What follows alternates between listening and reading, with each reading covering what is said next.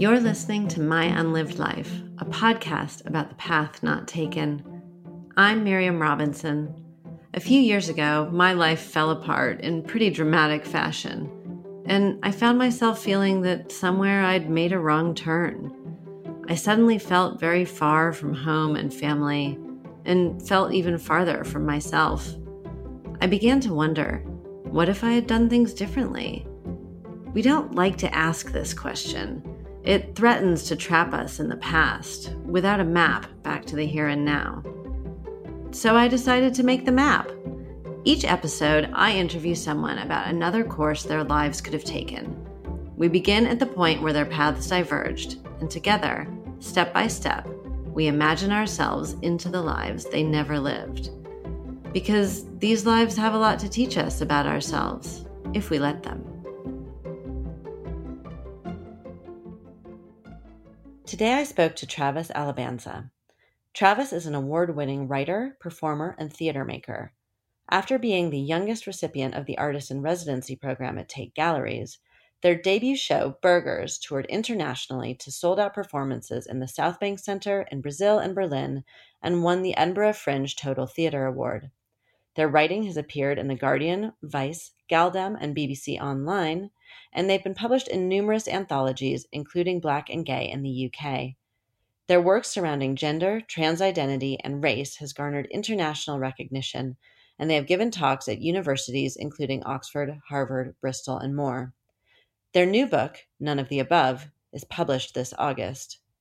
When we spoke, Travis and I discussed what their life would have been like if they had stayed in university instead of walking out of their exams.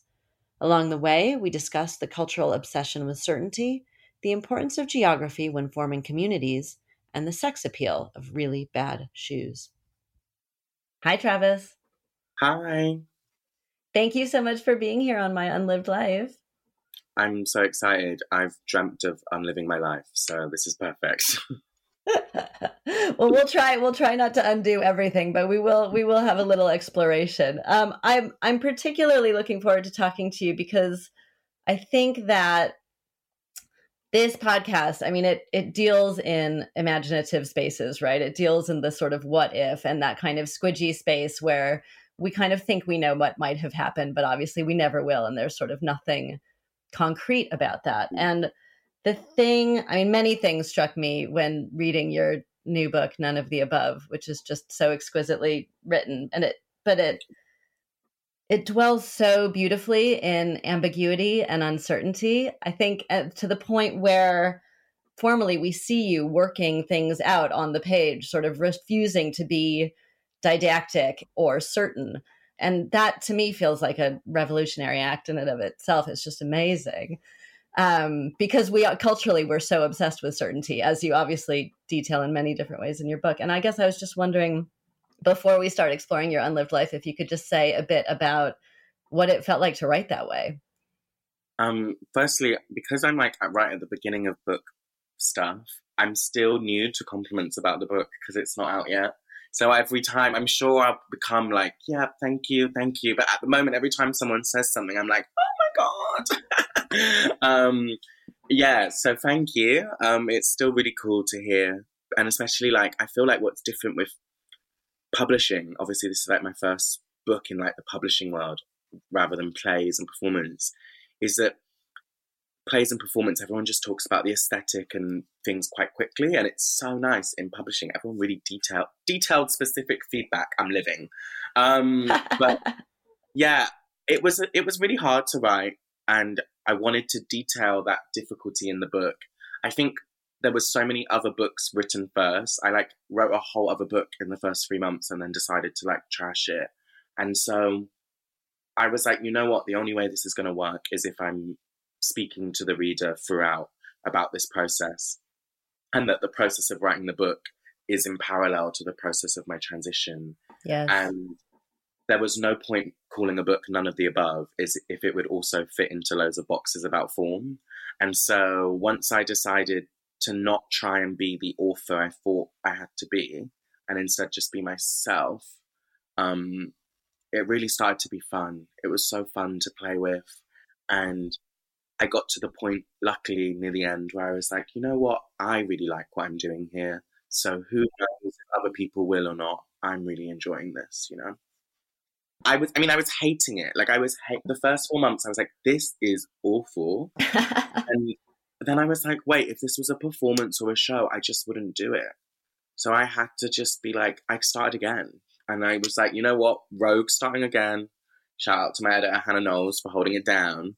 But I started again, and I just had way more fun, and I was way more honest. And I can hear myself in the book becoming more confident as it goes on, which is nice.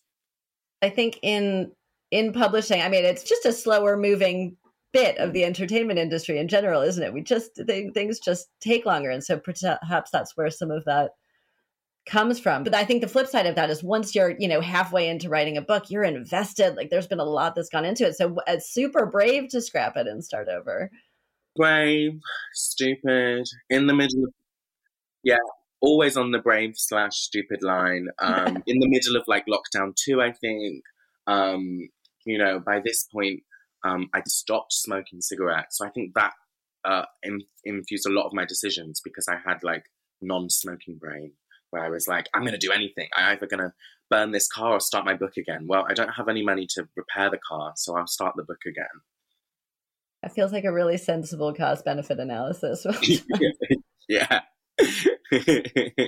Well, I think that we should just get you right into your unlived life. Can you say what unlived life you brought for us today? So my unlived life is if I didn't drop out of university. That would be the year 2013. Yeah, the year 2013.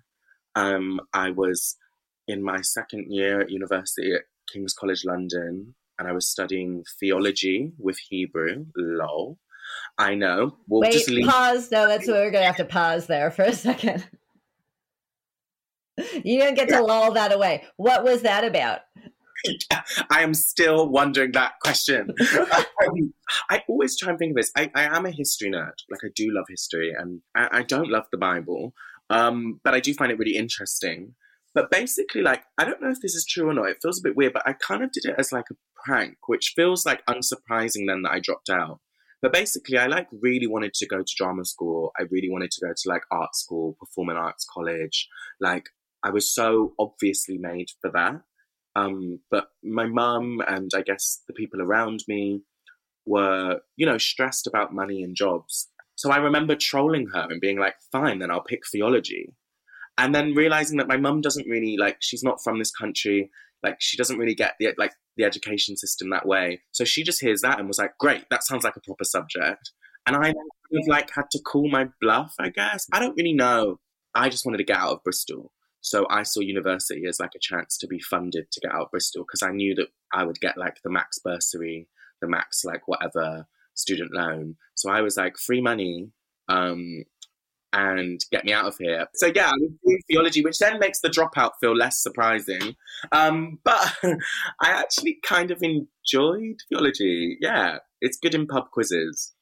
Oh, I bet it is. I bet it's wonderful in pub quizzes. But I want to back up just a little bit. You talk about it in the book, but you were saying you're so desperate to get out of Bristol. Why? Why did you want to flee Bristol? So, you feel grand at like 16. And I do think gender nonconformity ages you like prematurely. Why? Because I think you experience like violence and interactions with the outside world that sometimes some kids, I mean, I'm sure that also like cisgender women when they're younger also get those experiences too that force us to age prematurely. But when you're gender non-conforming and younger, you have adults treat you so horribly from a young age that it does force you to kind of grow up quicker.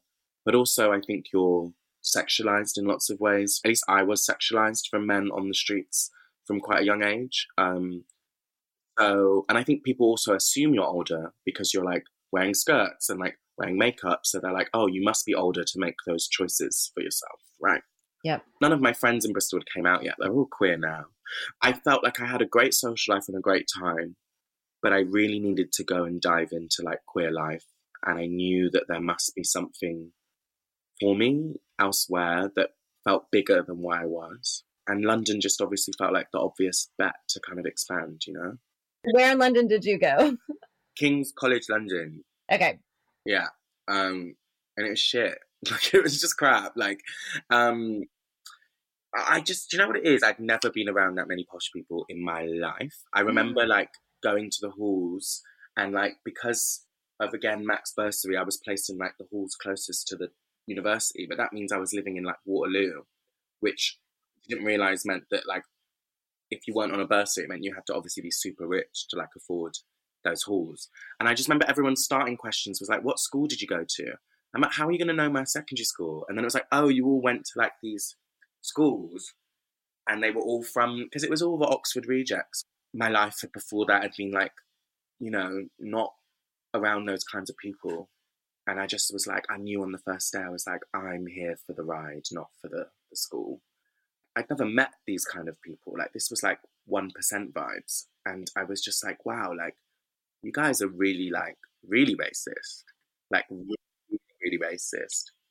Does really racist mean overtly racist? Oh my God, yeah, overtly.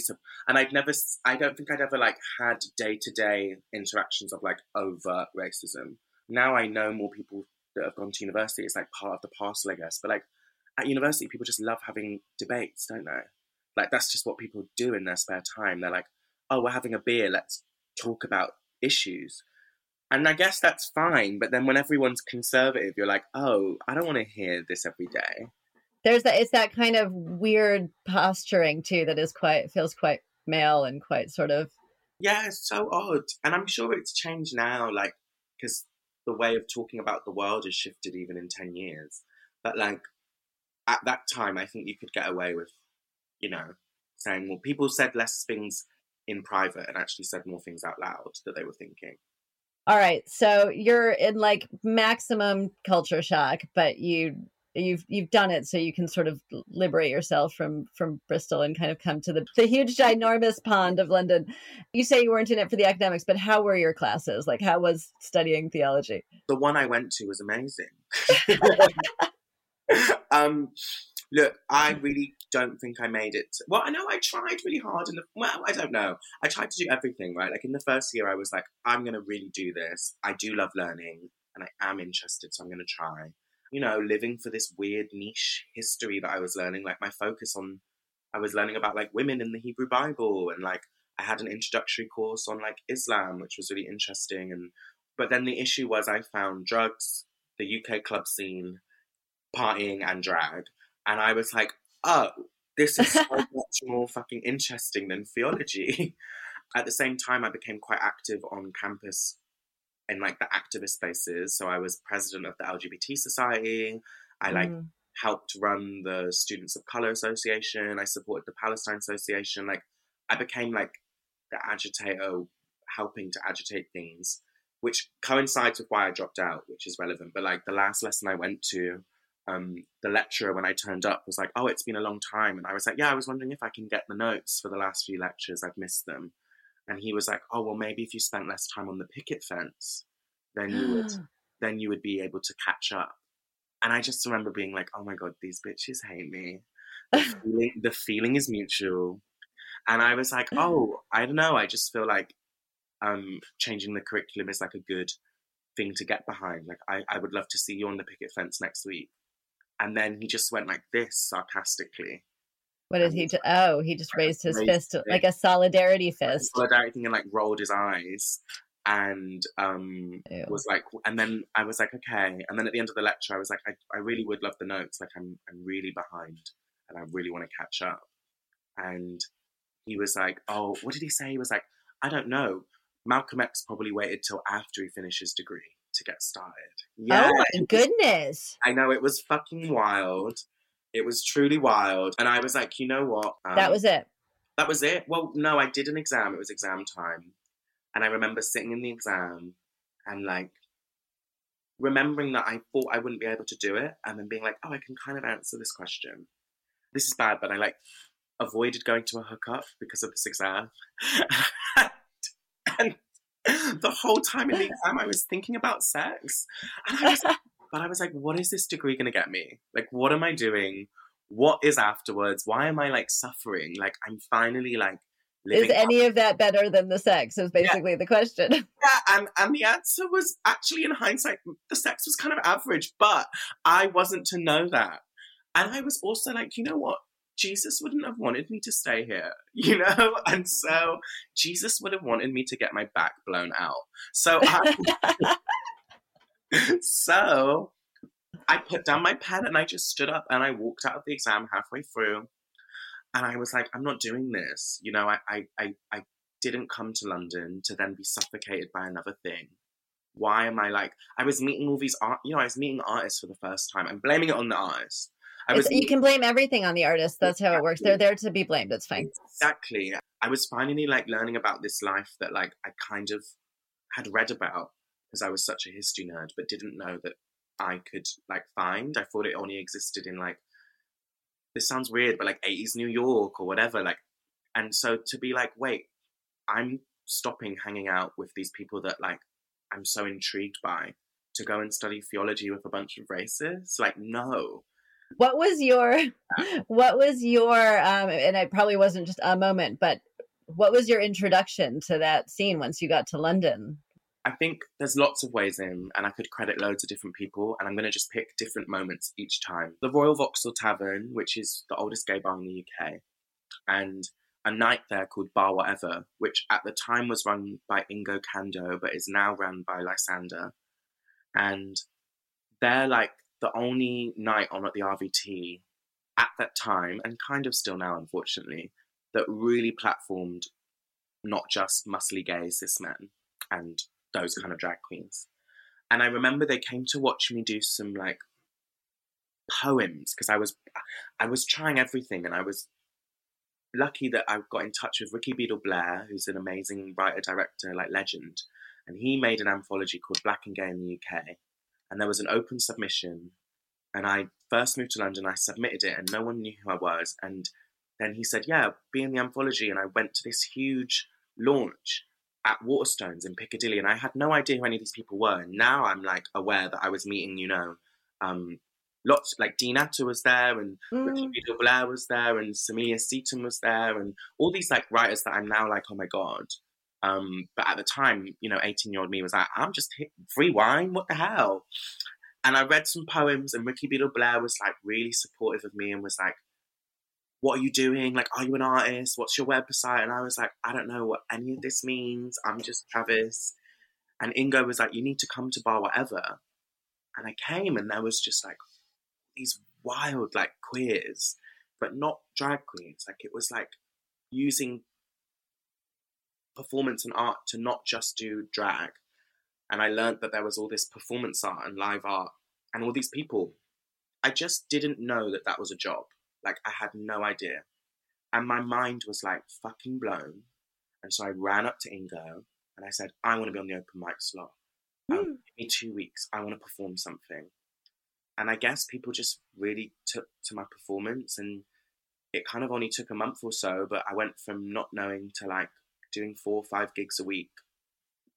That's so fast. That transformation is sort of immediate. It's incredible. I'm only making this link now because we mentioned it earlier, but like the antithesis to Bristol, where like before that I had been really trying to find an artistic group and everyone just kind of ignoring me, to then like meeting these queers who have no idea who I am, and clearly I was young, fresh-faced, clueless, making the mistakes about pronouns. I didn't understand like all this language they were using, everything. And they were just like, we don't care, like, come and party, come and play.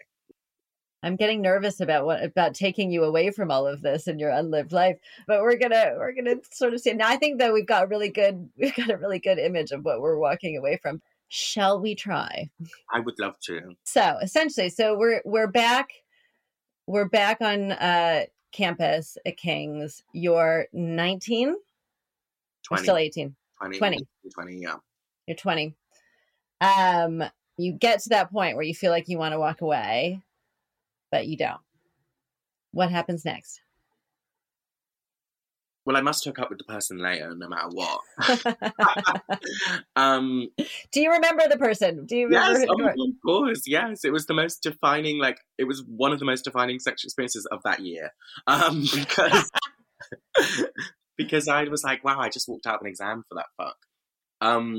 Oh, yeah, good point.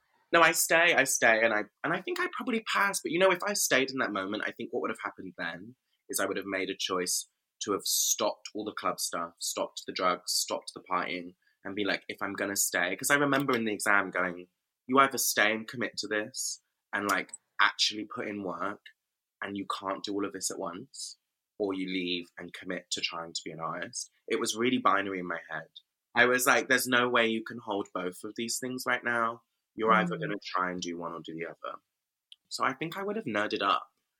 The thing I can't figure out and imagining is like, what would have happened to the like kind of weird legal tribunal I was with the university in? Like, because I left, they kind of left me, but I illegally protested on campus. You illegally protest? Oh, right. And so, wait, well, okay, well, context, please. Can you say a little bit more about that first, so then we'll figure it out? We called it Black Out the White Wall, because there was this wall of diversity in the college, and the big old thing that they thought was this huge thing, and they basically plastered all these big white women professors on the wall and were like, look, we're diverse. And it was at the same time as this whole stuff was kicking off about the curriculum and the black dropouts.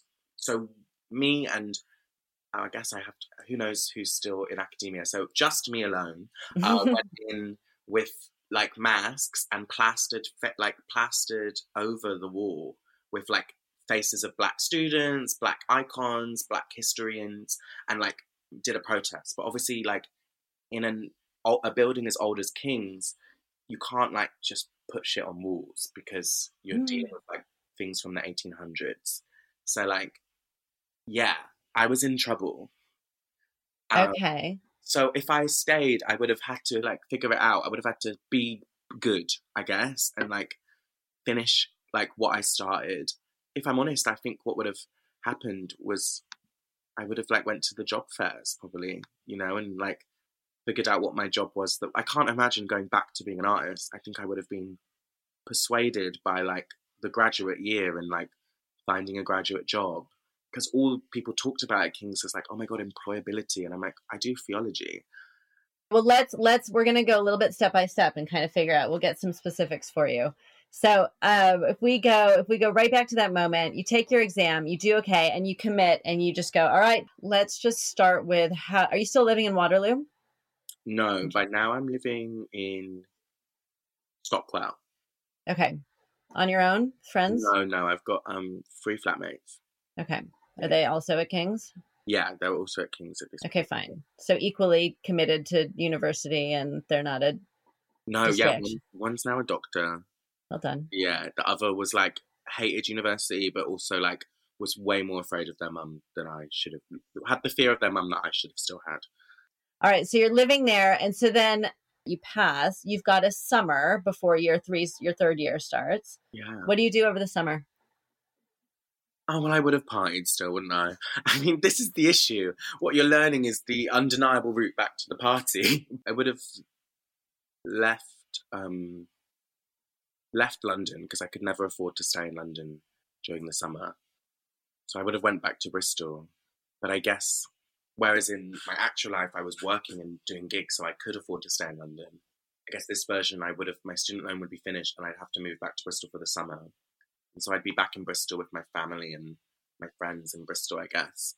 Probably resting, but also probably like I'd have to catch up on all the coursework I missed, Yeah. So, because I had so many extensions by this point, like all of my essays were on like a million extensions. I was late on everything. So I maybe would have spent the summer probably working. So you spend the summer doing your studying and catching up on stuff and hanging out at home. And then you go back for your third and final year, right? Third and final year. And you go back to Stockwell? Yeah, I imagine so. Yeah, the only reason, because we were all planning to stay another year together, and the only reason I left that house, because we all got along really well, was because I left the house because I was like, guys, I've not got a student loan anymore. I don't know how much money I'm going to earn as an artist. I can't pay this much rent. So yeah, I'd still be there in my lovely ass loft room. I think I would have had to have calmed down. Like, I think that's what this would have been. Like, it would have been a lesson in, like, I wouldn't be drinking as much as I was. I wouldn't be going out as much because I would have had to have studied. I think I would have really got into the nerd life. Because there is that side of me. Like, I really, I love research. I love reading. So I think I would have just deeply got into the nerd life of theology. That's great. I love that. Probably like kept up my Hebrew. Do you know what I mean? Like then I would actually probably be able to speak Hebrew now properly instead of this like broken shit that I can do. Well, let's figure it out. I mean, it's amazing that you can speak any Hebrew at all, which is really incredible. Like it's such a hard language. Well, let's think. So, okay, so what are you studying in your third year? You're doing Hebrew. Yeah, I'm probably focusing on like I loved like doing like specific studies of the Bible. Like probably would have carried on with the women in the Bible like modules further because it was the only chance to like get close to talking about something like relevant. I wanted to look at like how Black radicals had used religion in history to either like benefit or harm the cause. And so I was really interested in like, I guess I was interested in like how faith in Black communities, I guess particularly I was looking at African American communities, had we felt helped the cause, right? It would be used a lot in conversations around like abolition of slavery, etc. But actually, I guess asking the question if Christianity and Catholicism has actually like helped hold back Black communities as well, and look at the power around that. Can you say just a little like what's the sort of headline of why that might have been the case? I'm rusty on it, but I guess that a lot of the time when we look at the church and look at like who it was imported by and then taken on from, it's that power exchange that we kind of think that a lot of these things come from Black culture, but maybe it's what Blackness has always done beautifully and complicatedly. Take something they were given and make like wine from water, whatever the phrase is, you know, like so. Yeah, so I feel like church is an import of colonialism in the way that a lot of African American cultures like now use it, and I do feel like it's something that we still. It feels like this one, this last thing that we're not allowed to touch or critique. You know, like even in Black culture, and you know, even in not Black culture, but I can only speak for that. Like it feels like, hey, we're being like radical and talking about all these things and structures, and then we're like, but what about the church? And it's like hands off. And I'm just really interested by like. I obviously think that when something is protected that much, it probably means there's something really dangerous behind it, obviously. So I guess I would have been into that. And there was a professor that I loved who had nothing to do with theology, but I was just so excited that they were at our university. Madison Moore had just arrived at the university, and I was obsessed with them because they were so fabulous and fashionable. And like this queer Black African American person was at King's, and there was like no Black professors at King's. And so I was so excited. So I would have found a way to find a link to their department so I could chat to them and be their friend. Now we're like, I've guested at their lectures at universities. They came to my performances. Like we know each other, and I've read their work now. So I would have hunted down Madison Moore and like attached myself at the waist, you know. All right, so that's your academic life. In your social life in this third year at King's, obviously we've put the lid on the extreme partying and the gigging and all of that. But what's going on? What are you doing when you're not studying? Oh my God, in this version, maybe I've settled down so much that I'm like, I don't know, I'm so extreme, aren't I? I'm like, well, I'm not partying, so I must now be on this road to like normativity. As if like no student has ever been creative. But I really did think of that as like that, you know? I mean, there was a guy that I fancied in theology. Maybe if I stayed around long enough, we'd be fucking. Who's the guy? He was so interesting because like he was weird as hell and like so posh. And I think at first I thought he hated me, and then when I left, he sent me this really cute message being like, "Where are you in lectures? I've got so much stuff I want to say to you." And so maybe for the sake of this imagination, we'd be fucking. I'm someone that needs like dating or something throughout my whole life. I need it. I love it. And what I would have been missing from the club world was the constant interactions with like sex and relationships. I know the only way I would have got through studying was with a consistent bae. But my focused self would be like, they can't be outside of theology because you're devoted now, babes. You're here.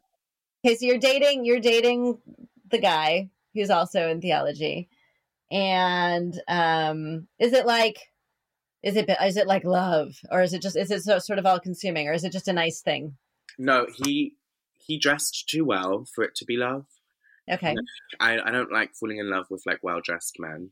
Why? I love when they're not fashionable or like they're like a tiny bit off. It's so relaxing. I'm like, great. Like, I don't need to try too hard. I'm like, perfect. As soon as I see a bad shoe choice, I'm like, oh. Not my book being called None of the Above, and I'm like, men can have bad shoes, but I must have good shoes. He was too wellly dressed for us to fall in love, probably, but I think we would have had like a really intellectually stimulating and sexually fulfilling relationship. So, all right. So I think you're having this relationship and you're doing your study and you finish in year 3, right? And how do you do? Bish, in this, wait, how realistic do I have to be? I clearly didn't get first. It's like not even, I don't think it was impossible for me to climb back from where I was in second year to get first. So, I mean, you're very focused. I feel like the level of realism, I feel like I can't feel so insane that it would never happen to some version of you. I got a strong 2-1, you know, and everyone would have been like, how did she do it? And maybe my dissertation got like an award because it was just like they'd never had, you know, they were like, here comes the first ever, like, not the first ever, but there really was no black people in that class. So like, you know, and at this point, you know, she's really out as trans. And so they're like, we can kill like all the diversity cards in one stone. And tick, tick, tick. Tick, tick, tick. And they give me a pity award. And I know it's a pity award because I can still see the spelling mistake in the third paragraph. But I take it. And why? Because I'm like, my mum is coming to graduation. I've given my mum a graduation, finally. She is so proud. She just can't believe it. She's dreamed of this moment. So she's just so happy. And I slide into being the favourite child, like solidify that place. She was like, I just want to see like my kid graduate. So we're dressed to the nines. We obviously are coordinated because my mum's a fashion girl. She loves dressing up. Oh, amazing. And she does, like, I've now learned, because I guess I've had moments in my life that aren't graduation, but like feel like that for me and my mum, you know, like a play opening or a press night. And I've seen how she loves being the first lady at these events. So she'll always ask me what I'm wearing. And then we'll like always coordinate a bit, like subtly, not in like an overt way. Just her bag might match a colour on my thing or whatever like that. We've absolutely treated graduation as like a fashion show. She rocks up. She's crying from the moment she gets there.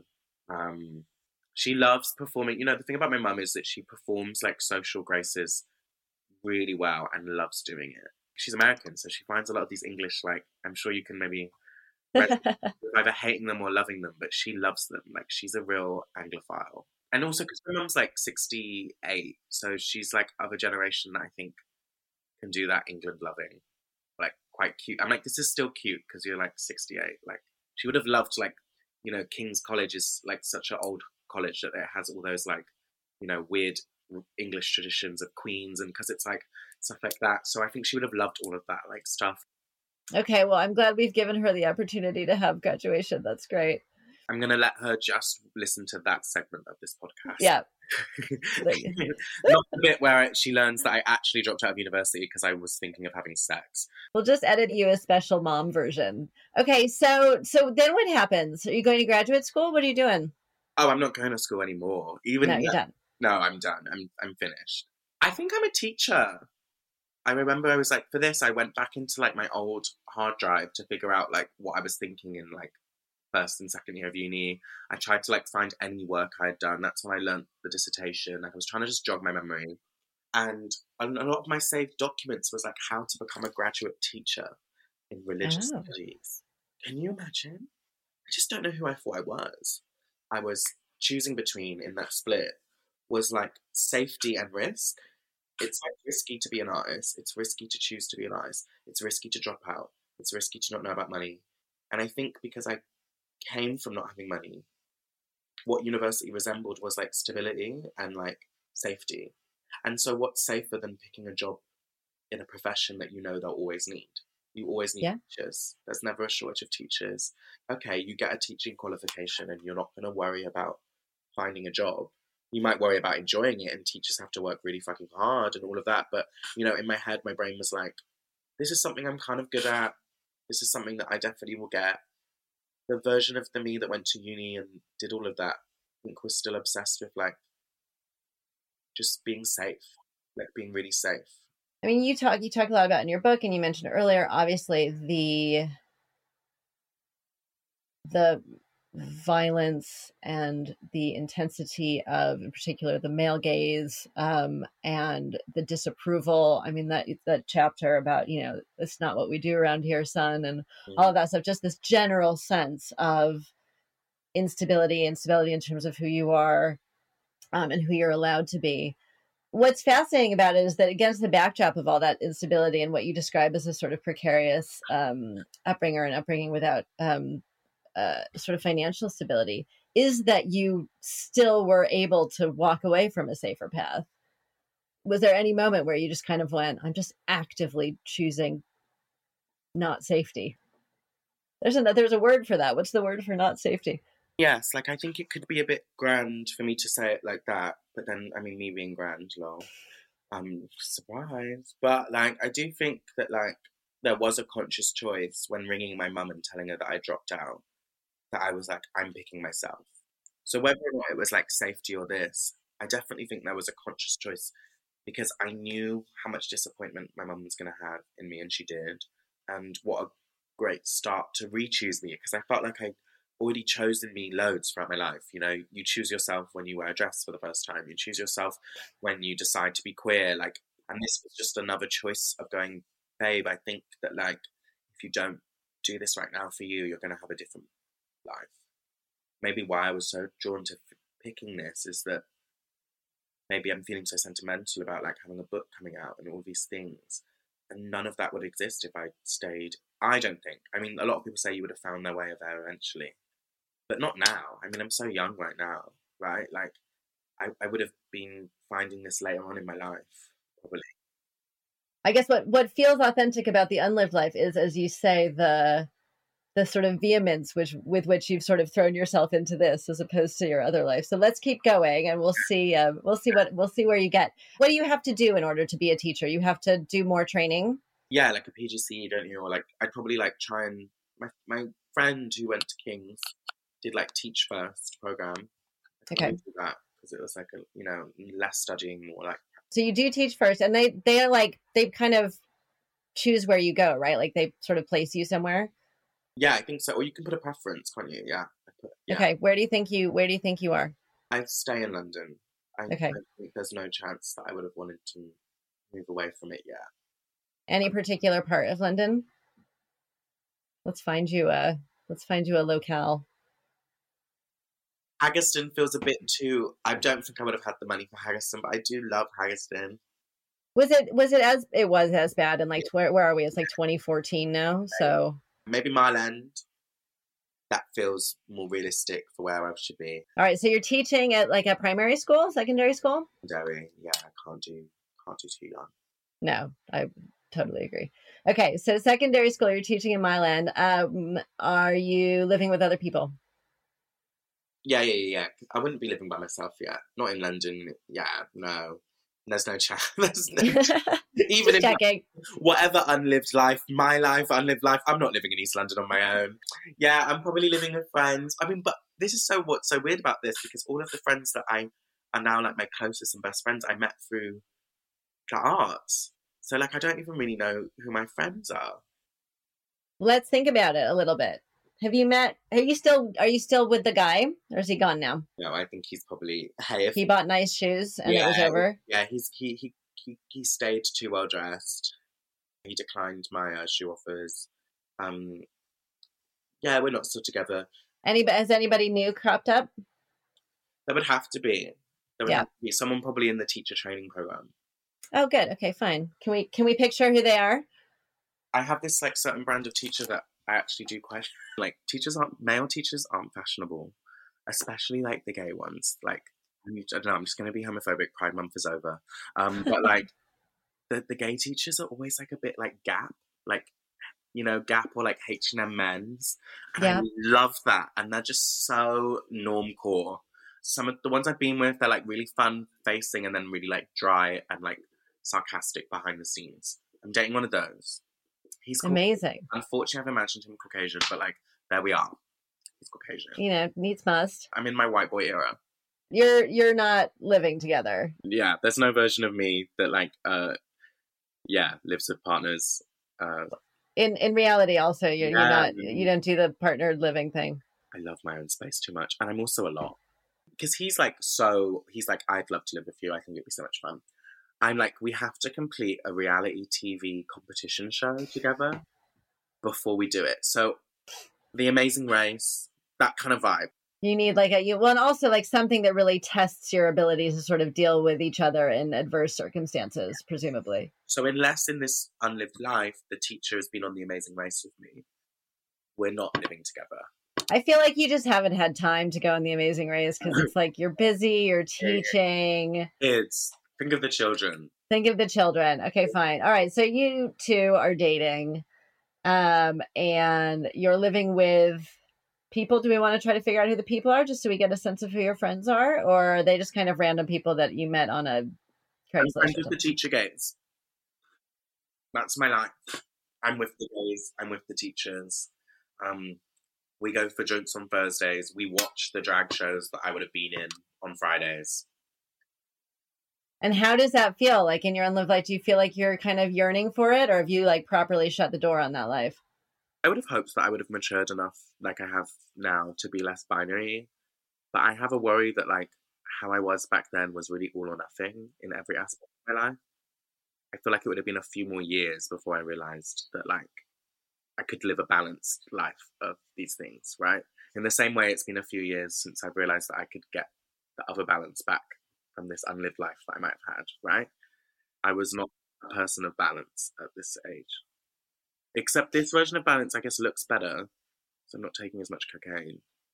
You're not doing lines. You've got your nice relationship. And then your teach first, what is that? That last year? Yeah, I think so. I'm not sure. Yeah. Let's say it lasts a year. Yeah, let's go with a year. So you finish it, you're 22, right? Is that right? Yeah, 22-ish. 22, 23. And then presumably you get a job. Yeah, well then I guess the choice would still be like, am I doing this? Am I becoming a teacher? What do you think?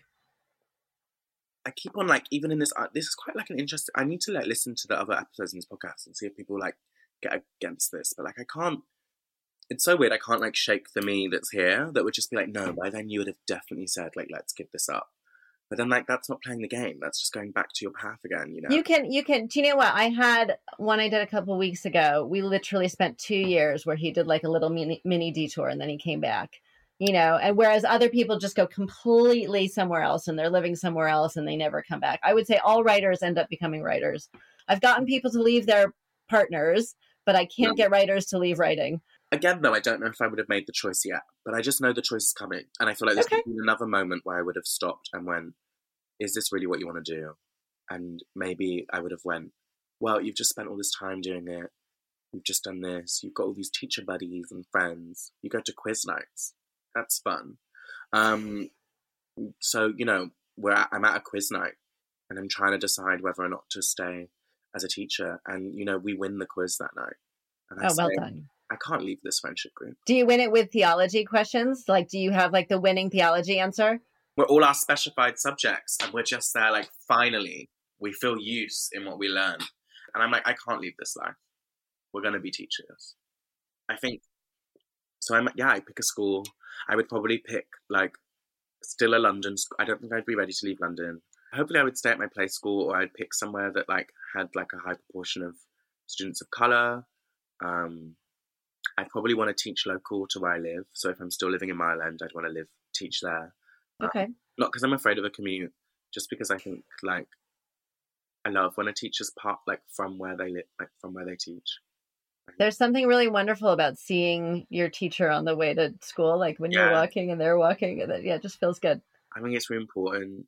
I can see myself like, I guess what I see in this life that I didn't have time for whilst everything was going on in my actual life is that I do think what I have now in my life that I would have had then earlier is like just being part of a community, like that's not based around your identities, but based around your geography and like your locality.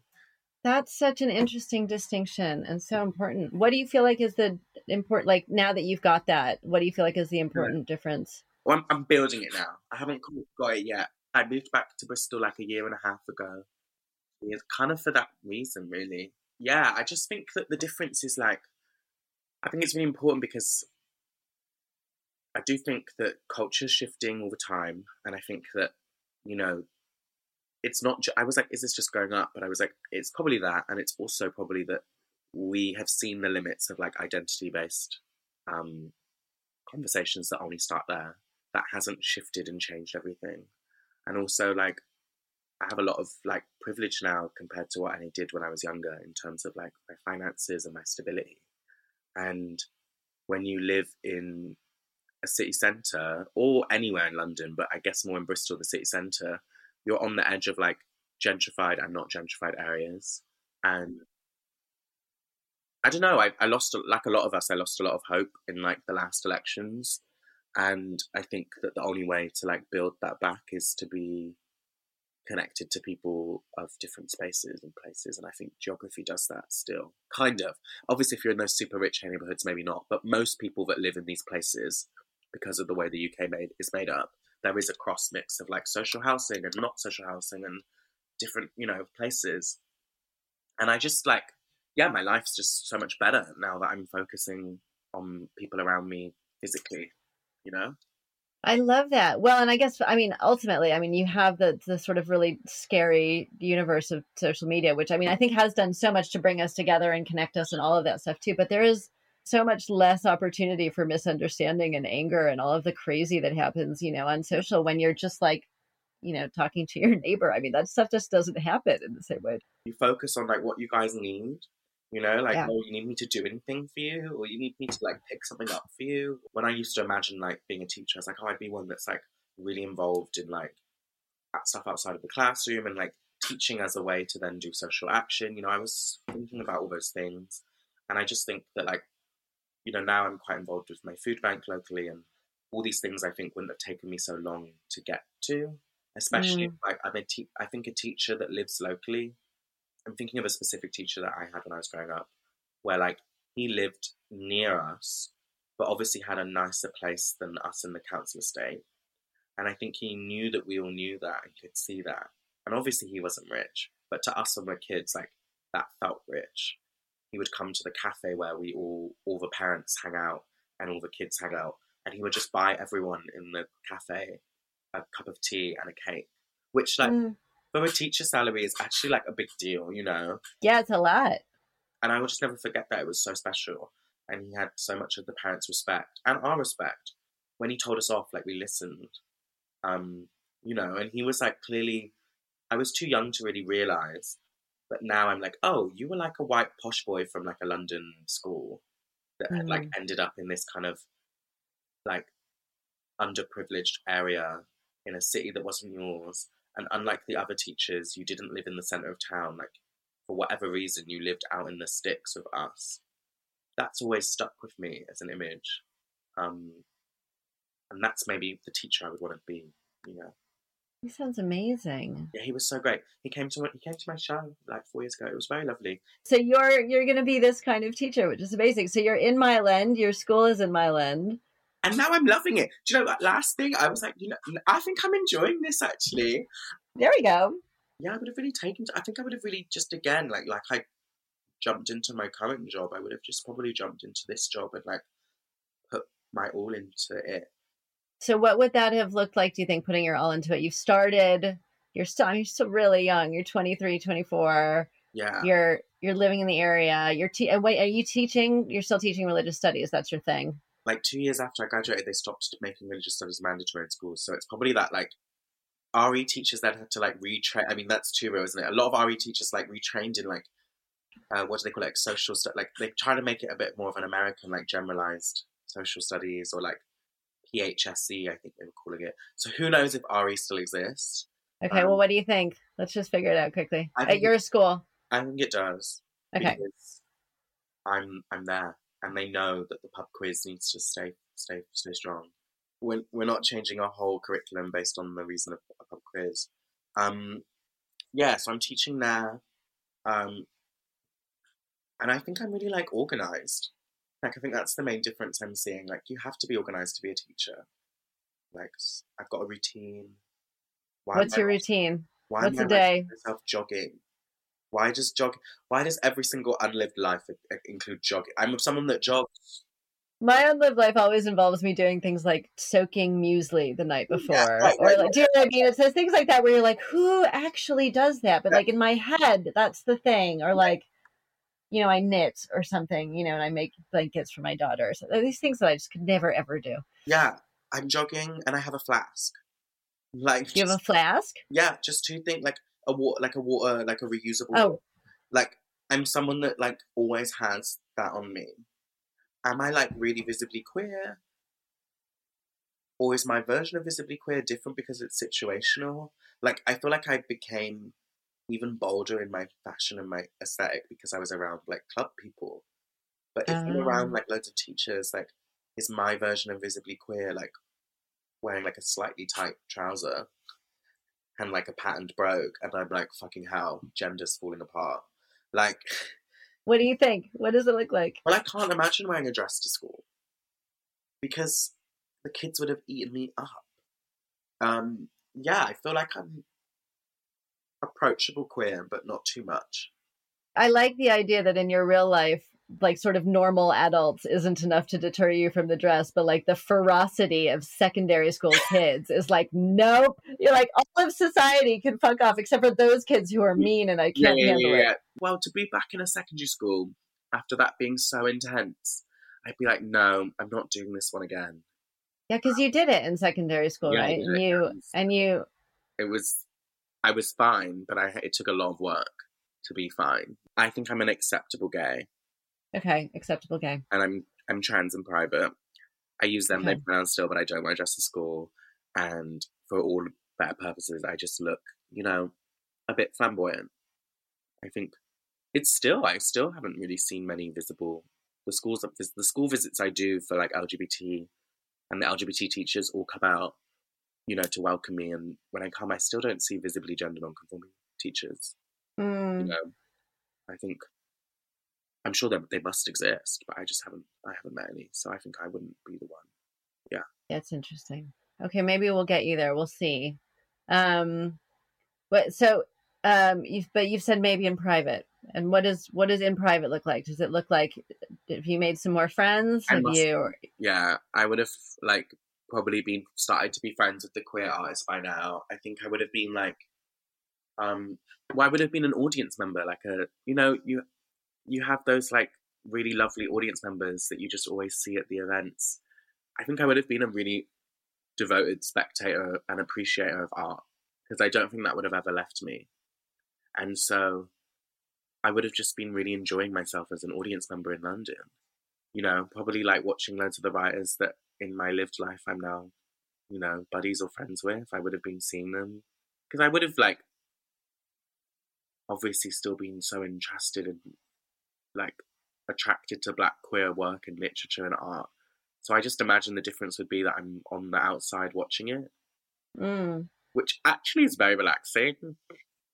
And I'm like, damn, I need to like book some time off next year to be a spectator for 2 months What a good idea. and just enjoy that. So actually, this alternative, hey, this unlived life, the BPM is lower.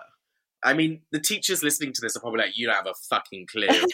You think you've got spare fucking time? Shut up, You're spending your Saturday combing out knits from your hair. Oh God, Nits. Well, let's think. But okay, I think we can definitely grant you Time to watch some some. audience time. You're definitely allowed. You're definitely allowed in your Thank unlived life you. to do that. Thank you. Okay, so that means you've made some friends. So you've got a sort of social life going where maybe you feel like you're able to sort of be that step more fully who you are.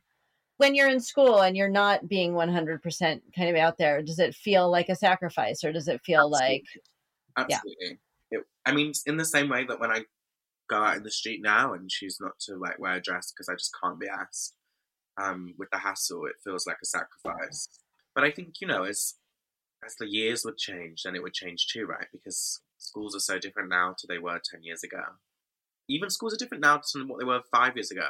When I used to do school visits like 5 years ago with my work, just the difference in conversation, in like how kids are talking about themselves, how they're like relating to the world, and it's why you're. I mean, I'm talking to a mum, so like but like I But can't.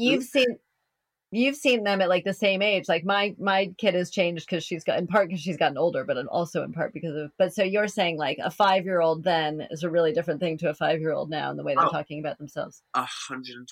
Like it's really struck me, and but even just yesterday, I went into school and like every single person had a pronoun badge on, and like every single person was like talking about queerness, and like a straight kid put his hand up and was like, as someone that's not queer, like I would be happy to like sit this question out, but I really wanted to ask, and I'm like, I had to be like, how old are you? And he's like 14, and I'm like, so like maybe as the school culture shifts, I would feel more comfortable to be myself, right? And maybe I can't imagine that because I've not experienced school like that. But I'm visiting a lot of schools at the moment, and I'm just really taken aback. It's not perfect, of course, and I know it depends on where you are. But like, even the fact that there's a conversation about what bathroom a child might use, even as like there's kids as young as like 7 being like, sexuality's fluid. I'm like, what? You're 7? What are you fucking talking about? They're like soaking in a lot of stuff. I don't know if it's good. I mean, I don't know what the effects are. I don't either. I don't know my opinion yet on it, which is really exciting, I think that's such well, I feel like that's one of the things that you gained is you clearly, and from your writing as well, gained this ability to live in this as yet to be determined state, which so many people find so desperately frightening. Yeah.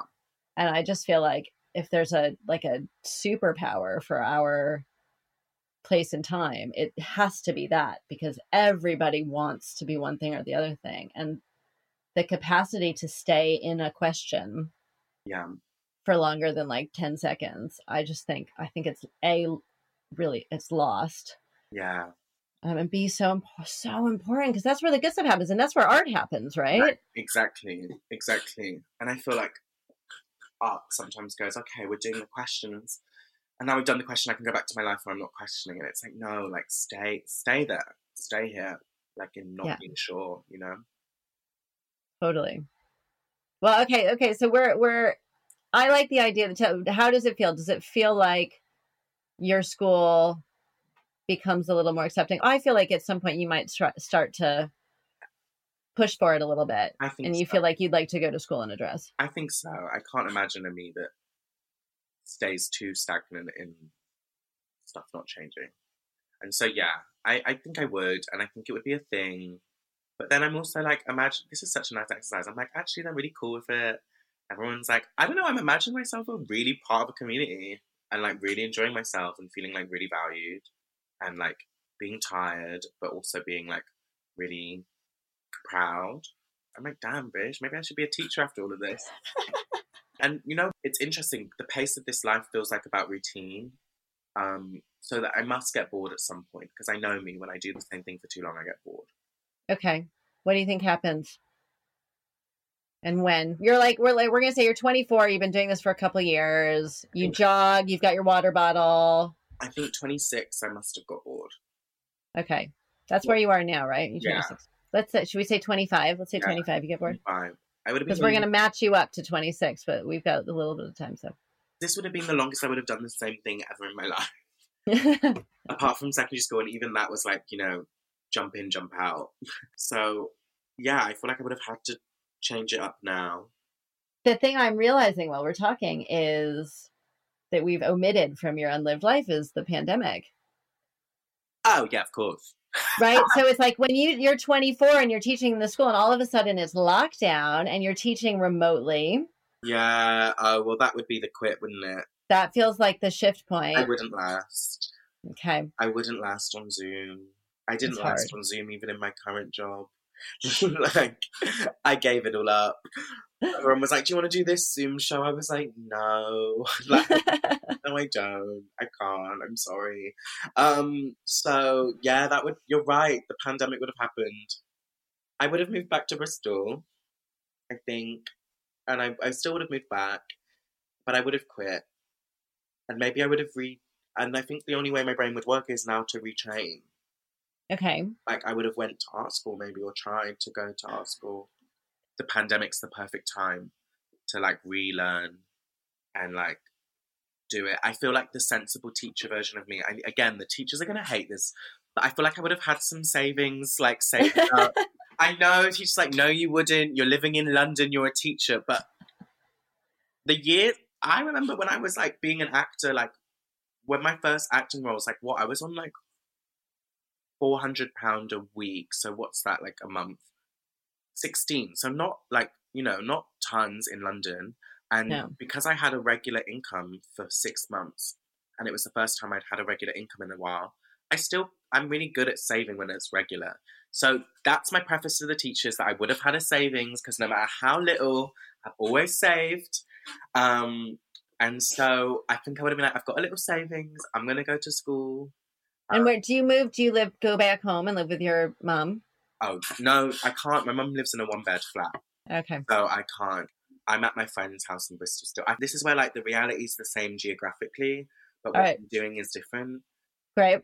Because I would be with my friend Karis, who I was back with when I moved back to Bristol originally. But I would done the same thing. Like Bristol, you can afford to live in a 1-bed still. So I would have like got a 1-bed flat to rent. Yeah. But I would have went back to art school. Maybe I would go to the drama school, Bristol Vic. Maybe even, I'm getting excited. There was this art school, I forget what it's called. It's on Park Street.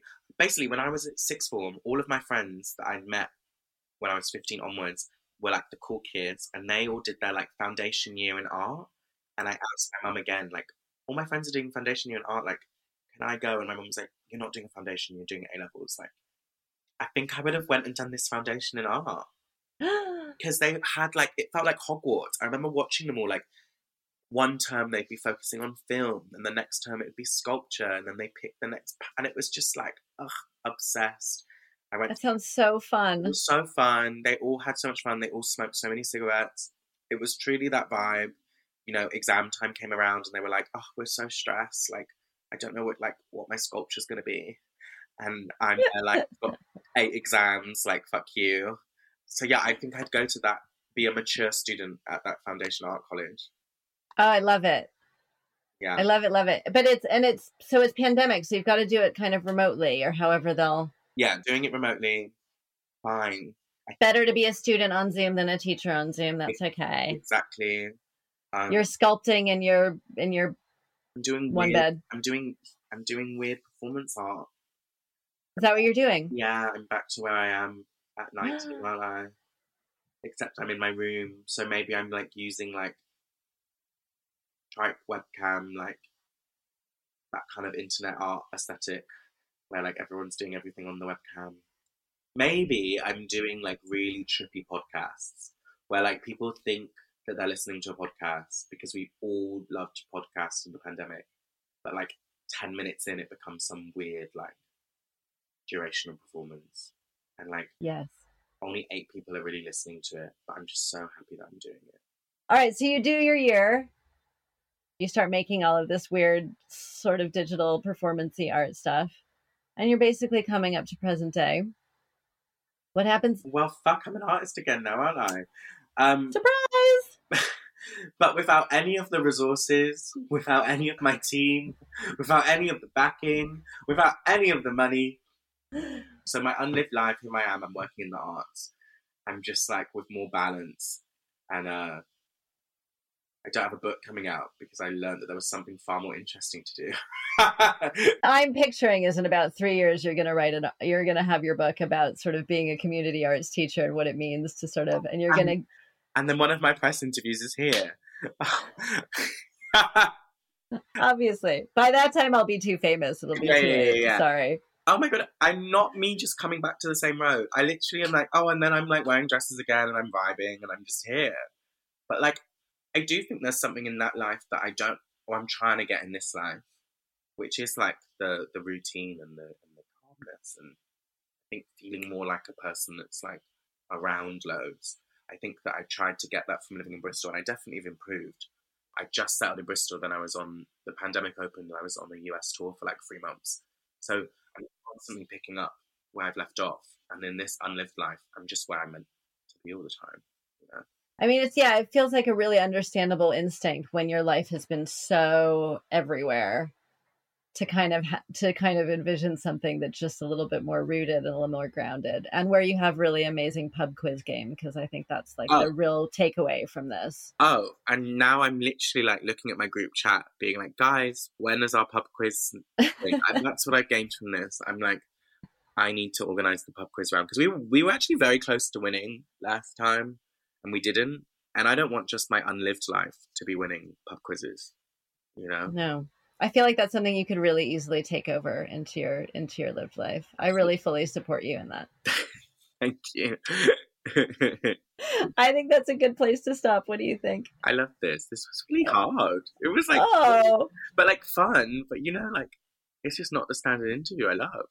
Oh, sometimes I feel like I'm being really cruel, because like I find decision making really difficult, and I've invented a format where I'm literally like, well, what happens next? Decide. You have to decide, make a decision. And it feels really cruel, but it's like, I'm always really grateful. And I'm so grateful to you for like taking it seriously and doing it. I loved it. It was so cool. And I've not thought about that specific period of my life in a really long time of like uni. So it was really interesting. And now I want to like text some friends. So this. So you should. Yeah. I should do that.